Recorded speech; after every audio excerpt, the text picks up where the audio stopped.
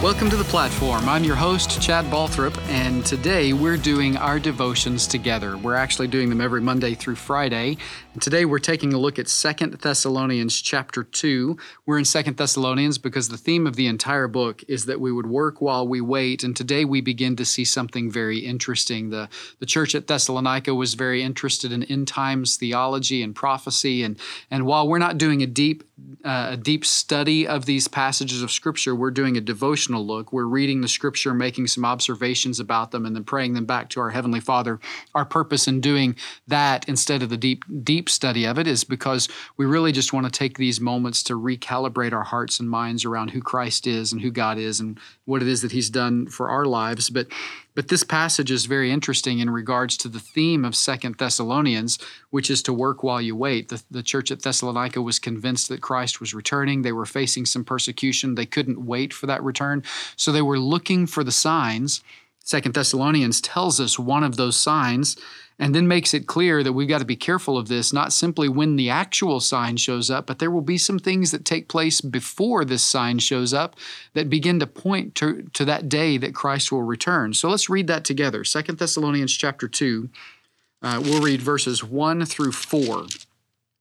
Now, brethren, concerning the coming of our Lord Jesus Christ and our gathering together to Him, we ask you not to be soon shaken in mind or troubled, either by spirit or by word or by letter, as if from us, as though the day of Christ had come.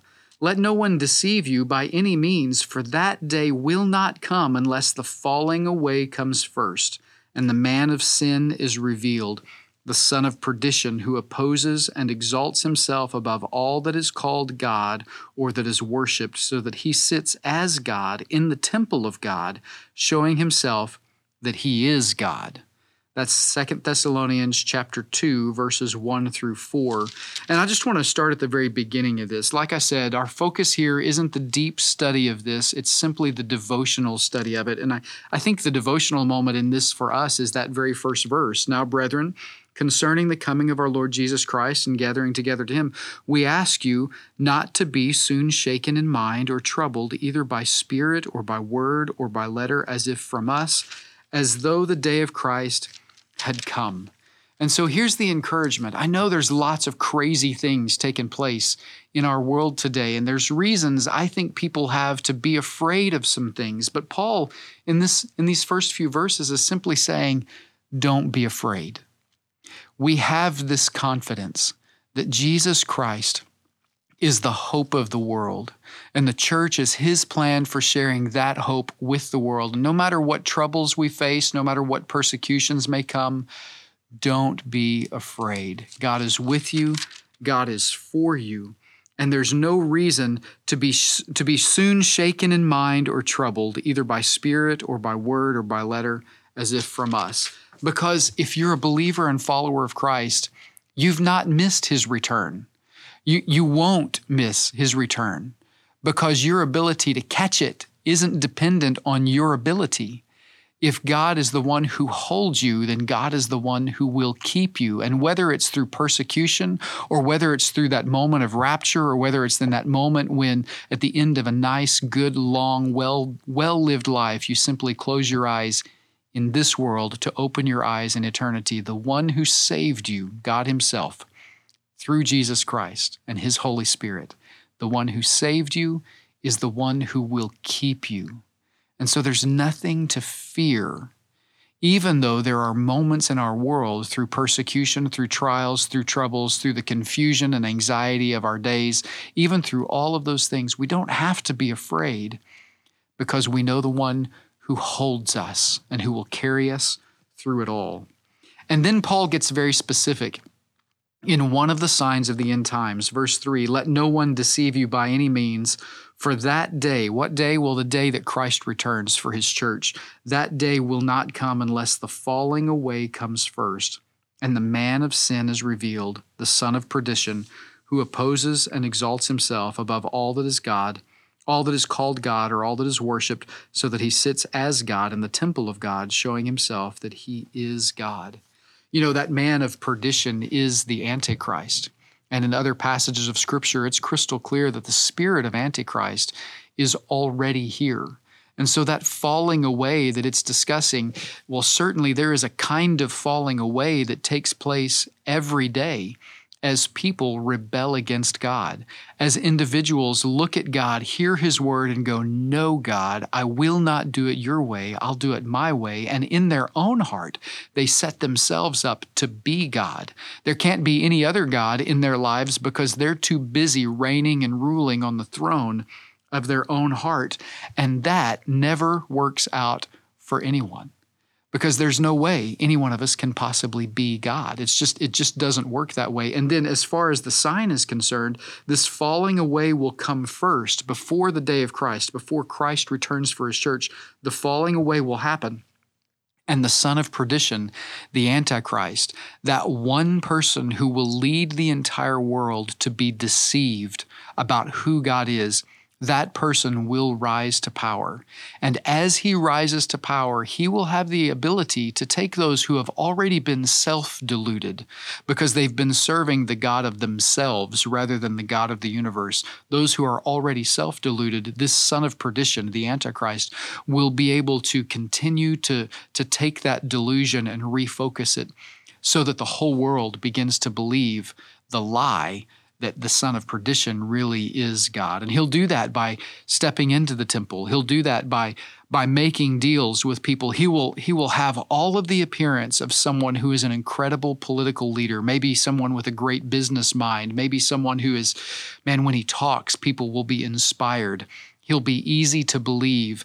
He'll probably, and I keep saying, I say that because the word says he's the son of perdition, but whether or not, whatever the gender may be, whatever the role may be, he will absolutely, certainly be someone that people have a reason to trust. He'll probably be very effective at what he does. He'll probably be very successful at what he does. And so I just want to caution us to be careful of the success that causes us to believe someone is blessed of God simply because of their success. Let's be careful of those people who would suggest that they speak for God simply because they speak well, or they speak for God simply because they speak kind words or words that seem to make sense, that have the ring of truth, yet even though through that ring of truth they somehow deny Scripture, or more specifically, they deny the authority of Christ in their life. I mean, to be specific about the gender, this absolutely calls it the son of perdition. So there's no doubt in my mind that this is someone who is a man who is leading people astray. And so I wonder if there is a man in your life today that is leading you astray. I wonder if there's a voice in your life that leads you away from who Christ is. I can't say that someone is the son of perdition, that someone is the Antichrist, but I can say this: the spirit of Antichrist is alive and well in our world today. So whether it's the news channels you watch, or the things you read on the internet, or the distractions that keep you from worshiping God at church with your brothers and sisters in Christ, anything that distracts you from God, that causes you to believe that you're God, or that causes you to believe that you have all authority over yourself, or that causes you to trust in the dollar more than you trust in God, or trust in your job or your abilities, or trust in some other person more than you trust in God, that's absolutely the spirit of Antichrist that is distracting you, that is deluding you, that is deceiving you. And there will come a day when that delusion is amplified by the one who will come, who is the Antichrist. And so today, the best way we can combat that, the best way we can overcome that, is to know the truth. To know Jesus Christ, who said, "I am the way, the truth, and the life. No one comes to the Father except through me." Know the real thing, and in knowing the real thing, when the false thing shows up, whether it's the false thing that rises within your own heart, or some political power that rises up, or some media power that rises up that is the false thing, whatever it may be, when you know the real thing, it's easy to identify the false thing. And so today, through this devotion, I pray that you would draw close to Jesus Christ, that it would be easy to recognize the spirit of Antichrist in our world, in our own hearts, and as we move closer to that day when Christ would return, that we would be able to recognize the false things, not because we're such an expert in what is false, but because we're an expert in what is true, because we know Jesus Christ deeply and intimately, and anything that doesn't look like him is just easy to identify. So let's take a moment to pray this back to our Heavenly Father.